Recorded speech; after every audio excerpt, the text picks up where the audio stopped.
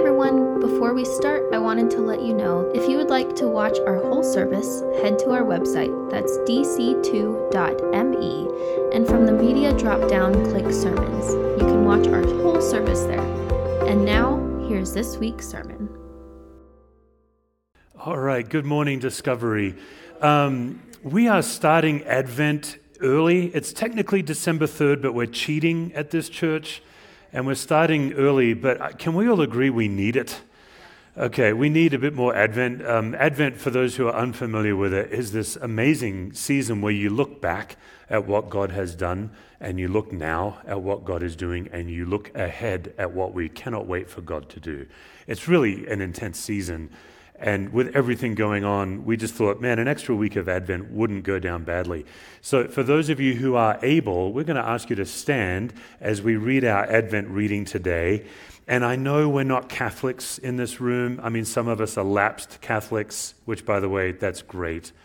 But at the end of this reading, just a little tip, I am going to say, this is the word of the Lord. And if we were all in a Catholic church, we would say, thanks be to God.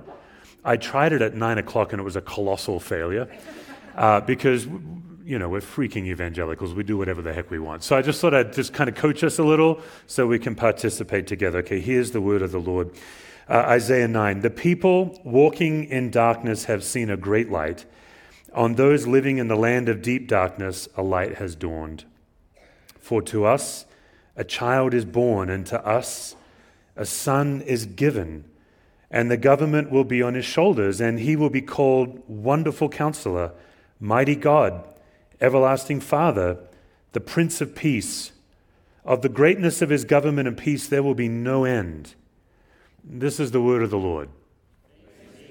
Okay, great. You can take a seat and you can feel smug that you're so much better than the 9 o'clock service. Hey, if you're new to church, If your relationship with church is rusty, or you just weren't someone that grew up in church, like that's my story. I am not a church kid. It might be helpful for you to know that that passage we just read, that's just one of those really precious passages to church people. Like, I've been trying to think this week, what is it that makes this passage so precious to those of us who have been around church in a while? And I was having a think about this. A couple of years ago, Peter Jackson released a documentary called Get Back, and it's how the Beatles came from coming up with ideas to fully form songs. I don't remember if the documentary is 6 hours or 9 hours. I think it's 9 hours long, because Peter Jackson, he's the guy that made Lord of the Rings. He's incapable of short films. He just makes these really long things. And I'm a music nerd, and I love the Beatles. And all I could tell you is, as a middle-aged man, when I'm watching that documentary and Paul McCartney for the first time sits down and tries a new melody on the rest of the band, he's like, hey, I think I've got something. And then he plays The Long and Winding Road. Something profound happens in me. And I can't quite name it for us, but that's this passage. Something happens in us. The best I can say is somehow I hear The Long and Winding Road when he first said it. And he's like, is this something? And I'm like, is this something? I've been listening to this song my whole life. And as I hear it today, it's like I have a little recap of my whole life, all of my memories packed into that. I'm not suggesting that Scripture and the Beatles are on equal footing. Here's what I'm saying. For some of you, you have heard this passage in church 30 times, 50 times. Some of you white-haired souls, 60 times. Year after year after year, you come to church, and it's Advent, and it's Christmas, and you know someone's going to read Isaiah 9. Someone's going to read it. And because you look around the world and you see so much conflict and so much suffering, or maybe, like many of us, you approach the Christmas season with like, oh man, there's loss and there's grief, it's complicated. And somebody reads Isaiah 9, and it's like you hitch your year to that passage that year, and then you come back another year, and another year is gone. And next thing you know, for those of you who are newer to church, those of us who have a few decades under our belt in church, we just keep stacking years of Isaiah 9 on top of each other. It's just an amazing thing. And what's interesting about this passage is we just need to keep being reminded of it, don't we? The people walking in darkness have seen a great light. On those living in the land of deep darkness, a light has formed. What is it? What is it? It's not nostalgia. It's memory and ache and hope and yearning. I guess the word for it's anticipation. It's possibility. It's the promise of peace one day. And so you hear this passage and you start to look ahead to that day when the everlasting Father, the mighty God, the Prince of Peace, will establish his government on earth. And you look around here at the end of 2023 and you see so much human conflict in the world and you long for peace. Israel and Palestine. What do you do about it? It's colossal, it's horrendous. But here in the Colorado suburbs, it's not entirely clear what we can do about it. We pray by faith, and I don't know if you're like me, but oftentimes when I pray for nations, how do I say this? I believe by faith that it makes a difference because the scripture commands me to pray for nations, and so I do it. But my deeper, more core belief doesn't believe it makes a difference.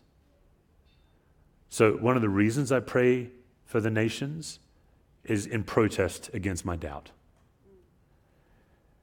Ukraine and Russia, remember that? Still going on. Do you struggle to keep up with all the conflicts in the world? It's almost embarrassing, isn't it? It's like, which one? Which one? Because the next one has come to displace the last one. Conflict. Okay, how about 2024? Anyone think we have a chance at a peaceful, gentle election year? Maybe it's gotten as bad as it's ever going to get, and it's 2024 where we finally say, you know what I would like to do? You who is voting opposite from me, let me listen. Let me just sit down and listen to learn your point of view. No, probably not. Conflict.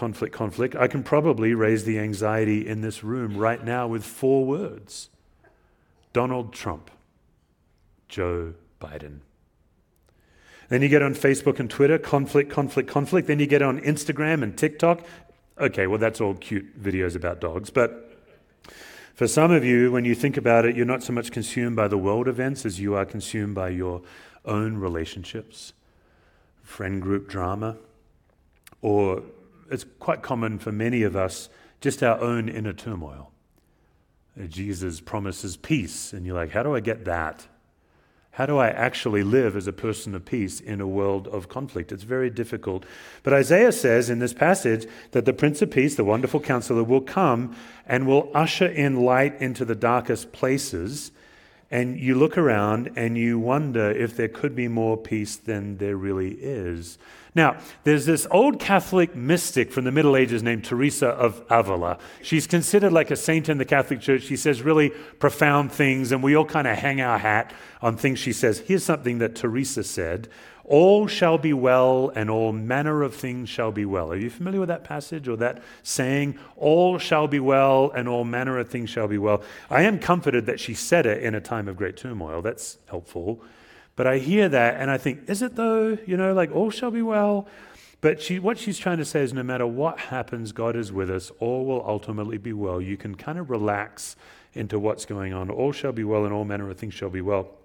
But I'm personally a fan of the addendum that Mandy Smith added to that, where Mandy Smith said, believing that statement requires the broadest possible definition of all and well. That feels right to me.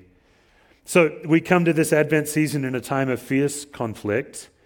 We come and put another year under our belts, and we stack another Isaiah 9 into our memories and into our faith. And that's when we start to realize, wait a minute, when hasn't there been conflict? Can you think of a year where you attended a church and somebody got up and read Isaiah chapter 9 and you said, you know what, we can take a year off from that this year. We don't need the hope of Isaiah 9 this year. Can you think of a year any time in human history? Isaiah wrote these words approximately 2,750 years ago. And has there ever been a time in the last 2,700 years where the people of faith come and they hear the reading of Isaiah and they say, things are well, God is on his throne, the Prince of Peace, everything that we have ever hoped for is now with us? No, every year. I think this is actually the secret of this passage and the power of this passage. Every year it raises in us hope that peace is actually here. We just have to learn to look for it.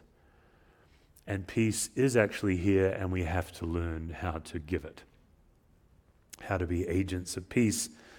I love the way Isaiah plays with light and darkness. He's talking about these themes and the idea that darkness cannot keep light at bay. I was recently watching a Bob Ross painting video. I don't know if you're a fan of Bob Ross, and if you're not, what's your problem, first of all? But man, he is really something. I mean, there's no one like Bob Ross. As an immigrant, as an Australian, I didn't grow up with Bob Ross. I discovered him when I came here for college, and I was hooked right away. I got it right away. I'm like, this is the most amazing thing to do with your life. Sit down and watch Bob paint slowly and talk to you calmly. Like you don't need blood pressure medication when you're watching a Bob Ross video. So recently I came across a painting video that really struck me because it was the episode that he filmed after his wife died. His wife passed away and he took some time off, and this episode was his first episode back, his first painting after his wife died. And I've got a little clip for it I'm going to show you. But of course it's old, it's PBS, they didn't have a great budget, and it's old, so it's a little hard to understand the audio. So I'm just going to give us a few prompts as you listen to it. It might help you hear it. Bob is talking about painting with light colors and painting with dark colors. And he's just saying, you cannot paint light on light. It does no good at all in the painting. You have to paint light on darkness. That's the only way light makes sense, is when it's on darkness. And you can't paint dark on dark. That doesn't work. And then and the last part of it, I won't spoil it, you'll just get to watch what it's like for him to grieve his wife in a very Bob Ross way. Let's take a look. Absolutely have to have dark in order to have light. Gotta have dark. Gotta have opposites, dark and light and dark, continually in painting. If you have light on light, you have nothing. If you have dark on dark, you basically have nothing. There we are. It's like in life. You gotta have a little sadness once in a while so you know when the good times come. I'm waiting on the good times now.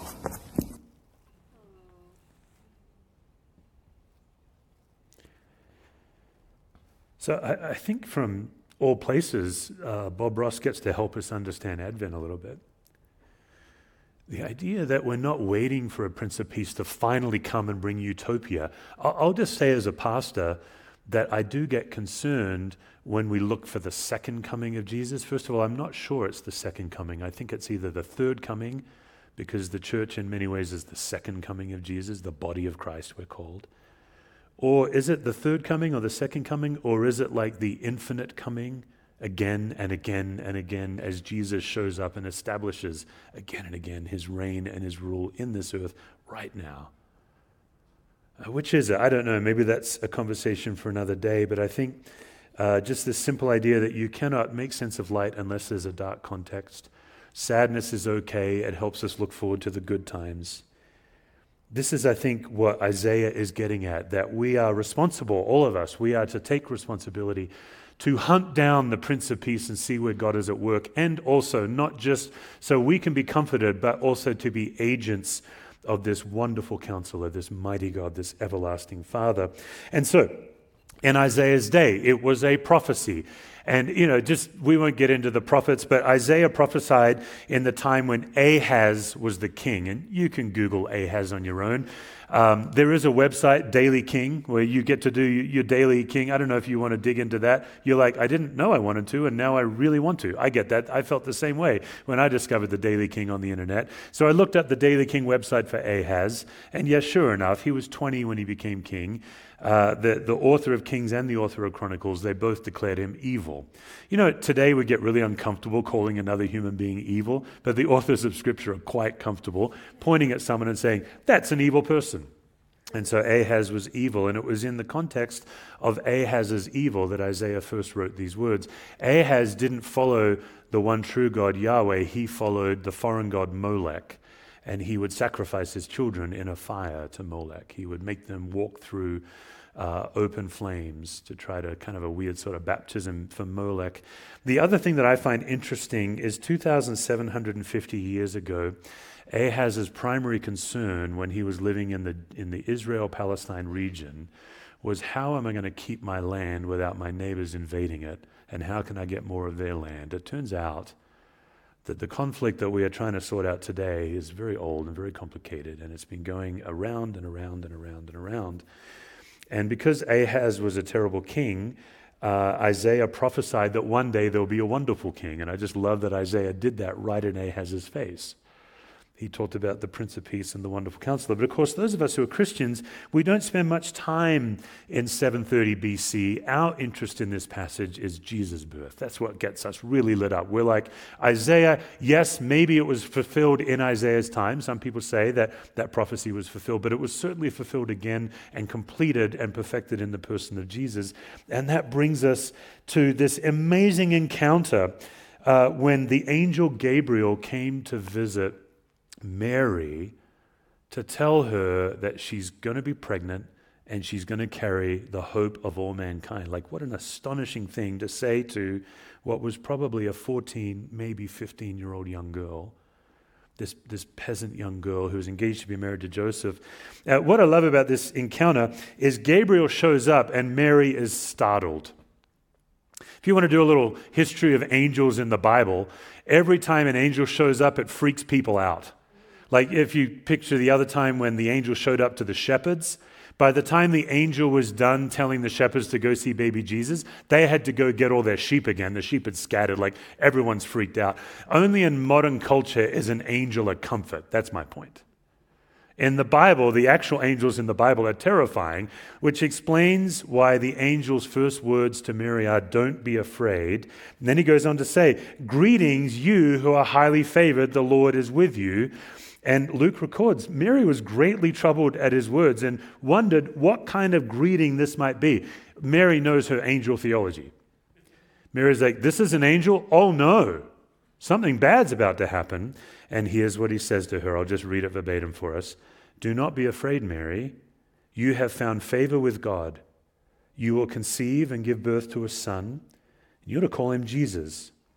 He will be great, and he will be called the Son of the Most High. The Lord God will give him the throne of his father David, and he will reign over Jacob's descendants forever, and his kingdom will never end." The fulfillment of Isaiah chapter 9, and then Gabriel used some more words, and then Mary's famous response, "I am the Lord's servant. May your word to me be fulfilled." Or another translation says, "May it be to me as you say."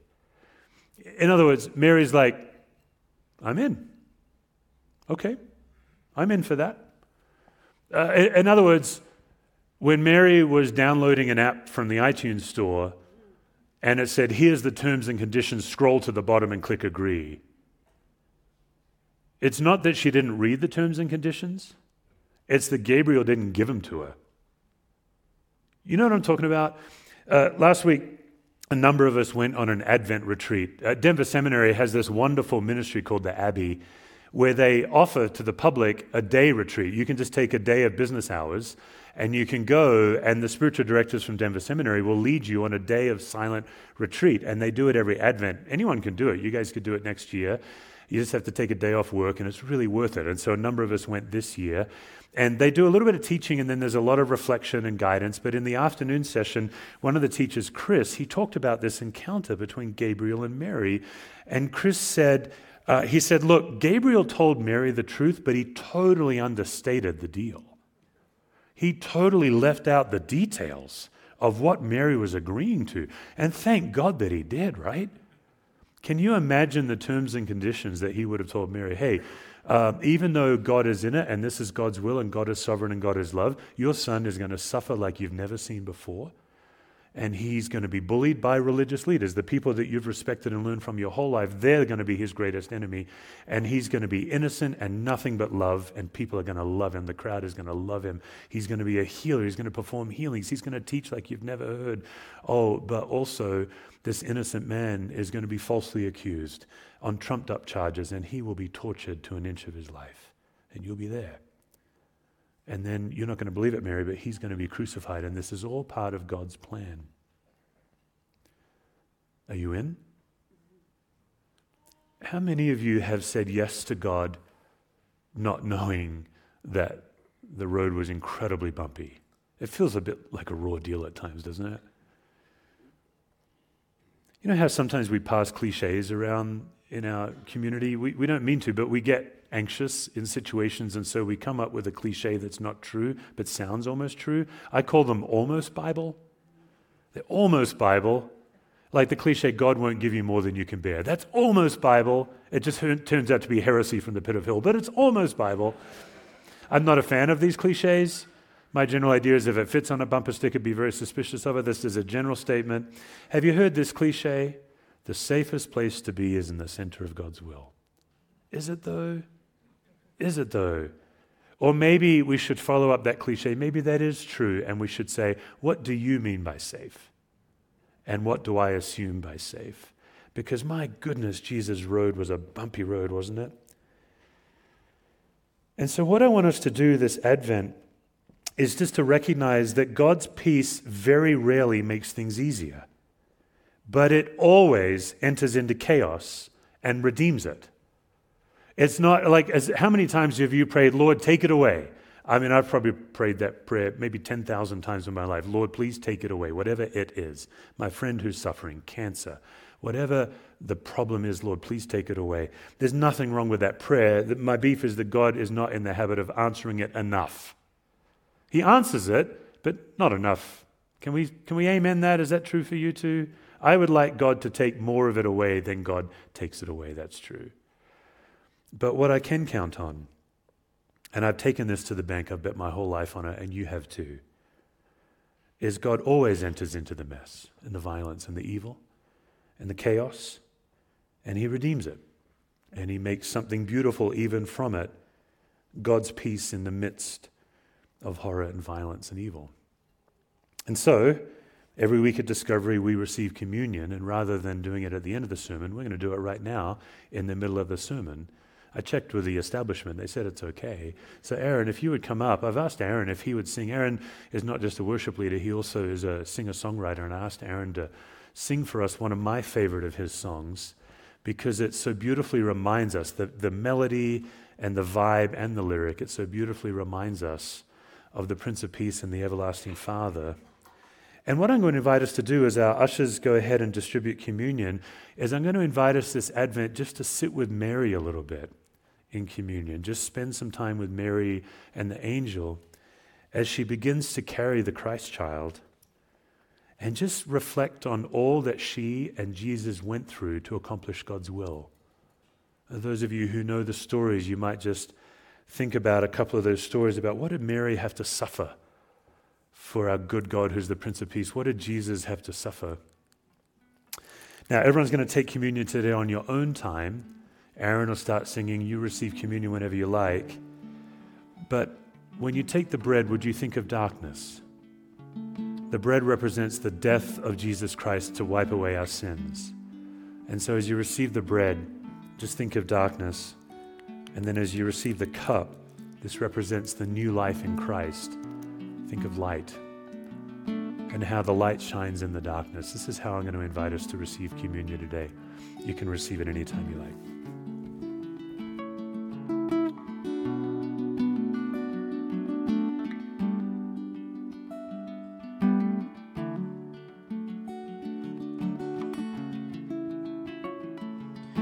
Arise, O Lord, lift up your eyes, don't forget I'm helpless.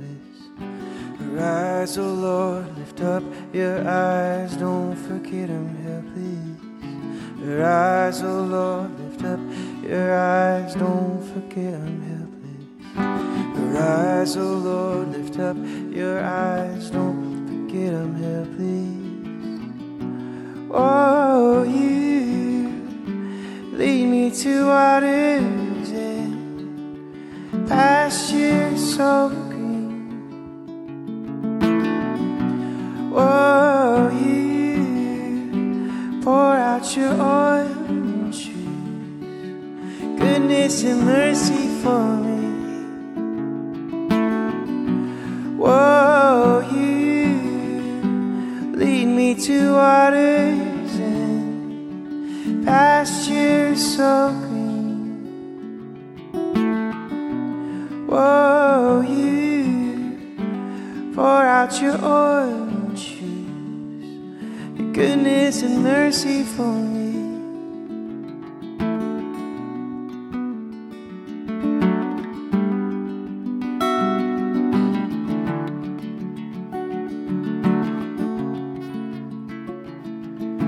Arise, O Lord, lift up your eyes, don't forget I'm helpless. Arise, O Lord, lift up your eyes, don't forget I'm helpless. Arise, O Lord, lift up your eyes, don't forget I'm helpless. Arise, O Lord, lift up your eyes, don't forget I'm helpless. Whoa, you lead me to waters and pastures so green. Whoa, you pour out your oil and choose your goodness and mercy for me. Whoa, you lead me to waters and pastures so green. Oh, you pour out your oil and choose your goodness and mercy for me. And no, I will not be and won't. No, I will not be and won't. No, I will not be and won't. No, I will not be and won't. No, I will not be and won't. No, I will not be and won't. No, I will not be and won't. No, I will not be and won't. You and me, I will not fear. You comfort me. I will not fear. You and me, I will not fear. You comfort me. I will not fear.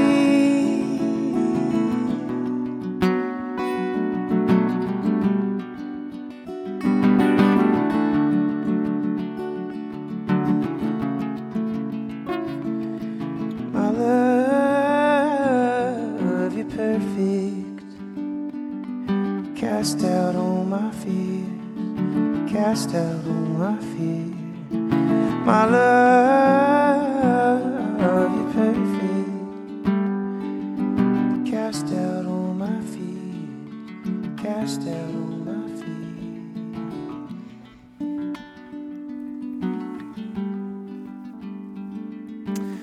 There are scholars that suggest that the structure of the Gospels, of the life of Jesus, is a metaphor of a creation story.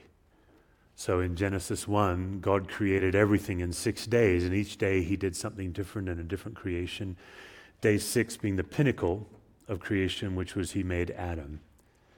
Day 7, God rested, probably in flannel. That's what I've always imagined. He just put on some flannel and rested. And some scholars say that the ministry of Jesus in the Gospels is, in a sense, a reenactment of a new creation.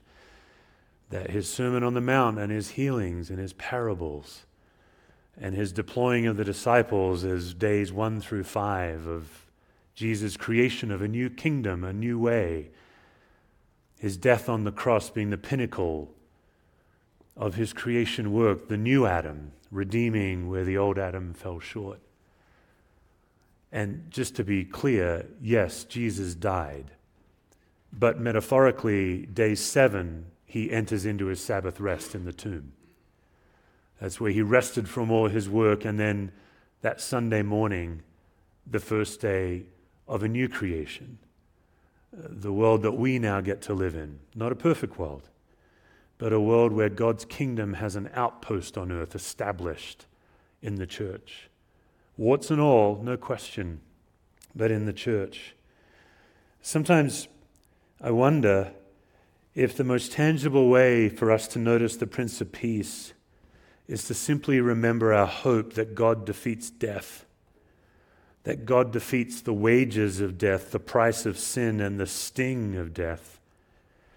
It's the Apostle Paul who writes, "Where, O death, is your sting?" And I don't know how you read that passage, but I read it as a taunt. Like Paul is taunting death. "Where's your sting, death?" Kind of like that.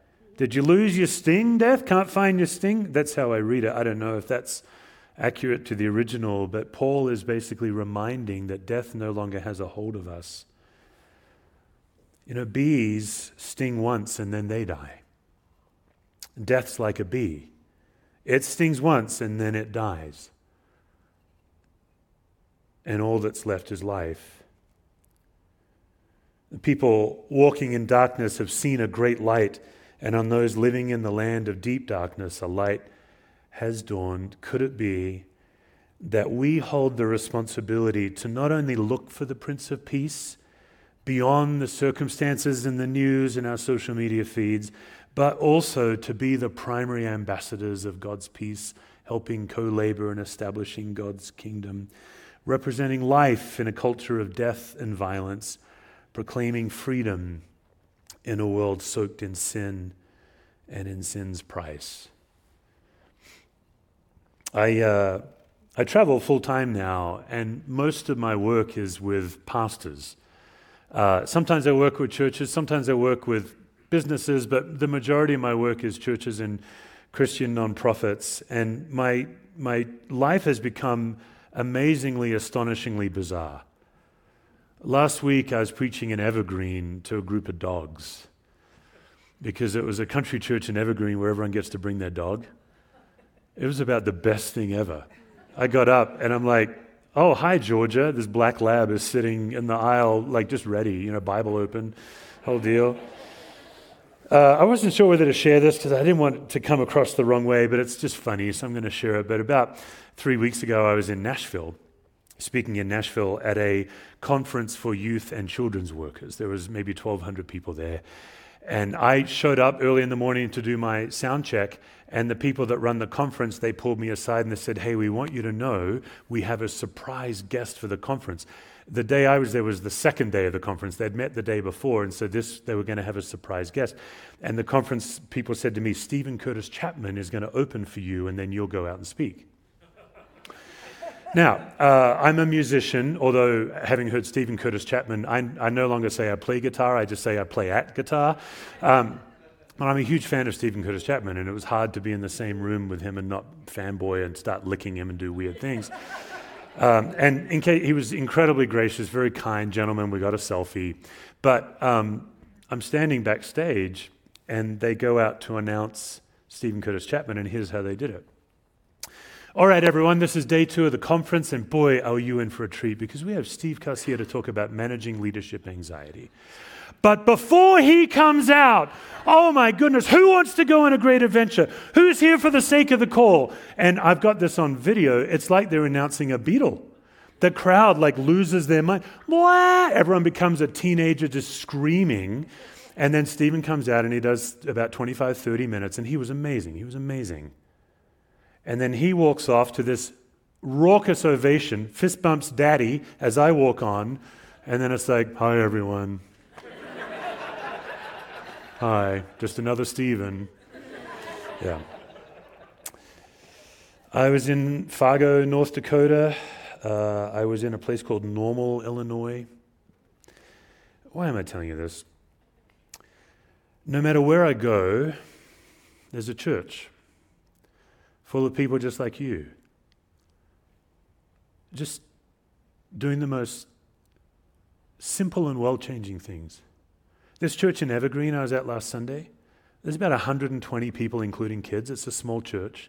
They've packed 1,000 gift boxes for kids in global poverty. I'm not talking like shoe boxes. I'm talking like a big Home Depot moving box. 1,000 of them, a church of 120 in Evergreen, a church you and I probably had never heard of until now.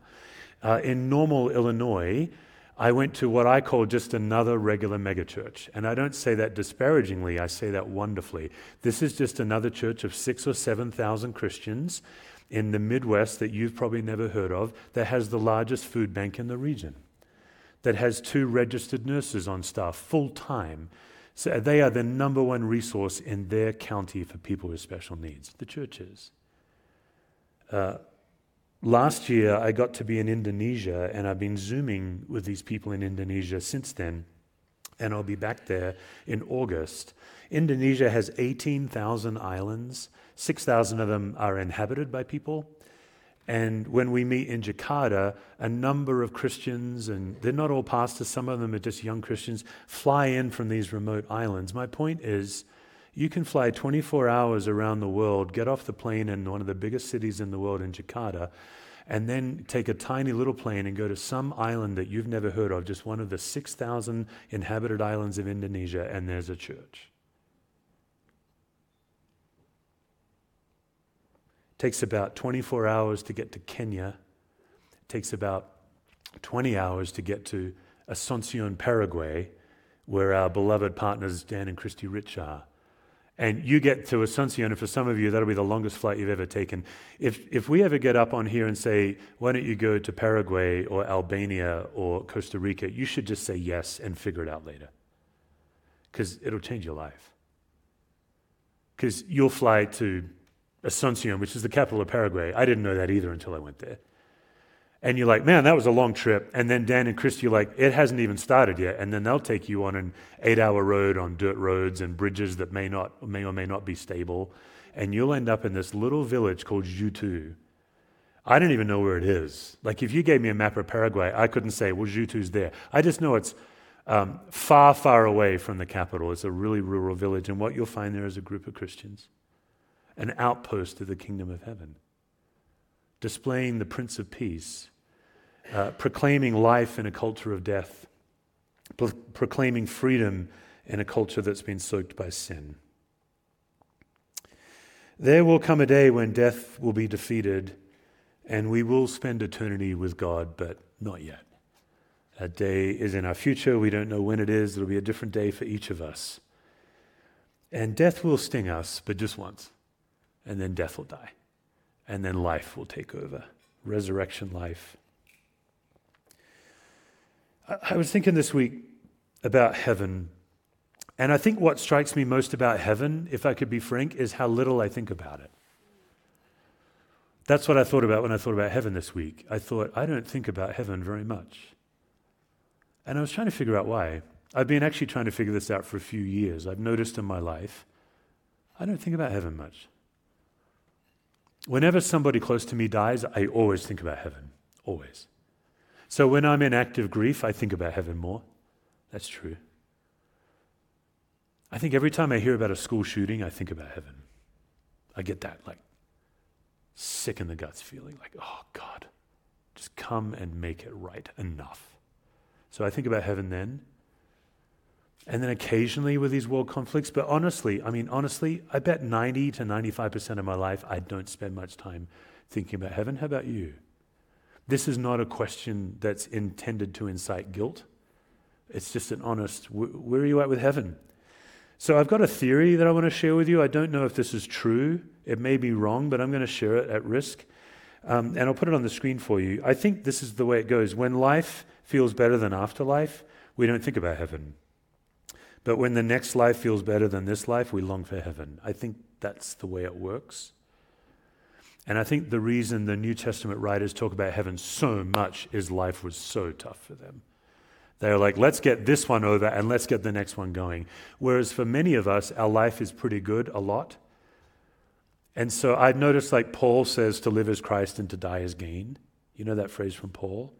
But I look at my life and I think, well, the way I live is to live as gain and to die as Christ. Like Paul is saying, I'm kind of done with being tortured. How about I die and then I get the benefit of eternal life now? Earlier, please. I would like that earlier.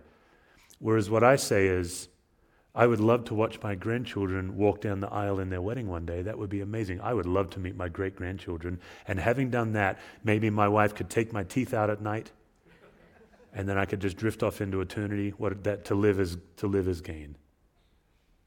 Right? So where are you with that? This week, Gordon Conwell Seminary announced the tragic death of its former president, Dr. Walt Kaiser. Walt Kaiser is a legend in theology. Many of us who went to seminary, we read his Old Testament scholarship. I never met him, but he's one of those academics that is more than a scholar. So many of his students just loved him because he loved them. And so when Gordon Conwell announced his death on social media, their retired president, all of these people got onto Twitter and started posting their memories of Walt Kaiser. The only problem was Walt wasn't dead. They made a mistake. He was alive. He was reading the Twitter feed while sipping coffee with his wife, Nancy, which caused the seminary to take down their announcement and replace it with this one. I love this.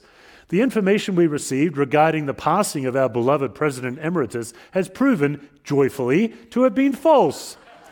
Dr. Walt Kaiser is alive and well, for which we rejoice. At the same time, we do extend our sincere regrets for the wrong information, yada, yada. And then I love the second paragraph. We do not regret having honored him in this way, but rather that we contributed to the spread of this false information. Our president, Dr. Sundquist, has communicated to him directly, so on and so on. It's fine. It's just funny. But Walt issued a statement, and I've got that on the screen for us. I just love the hope in that. So that's why we sing. That's why we declare God's peace.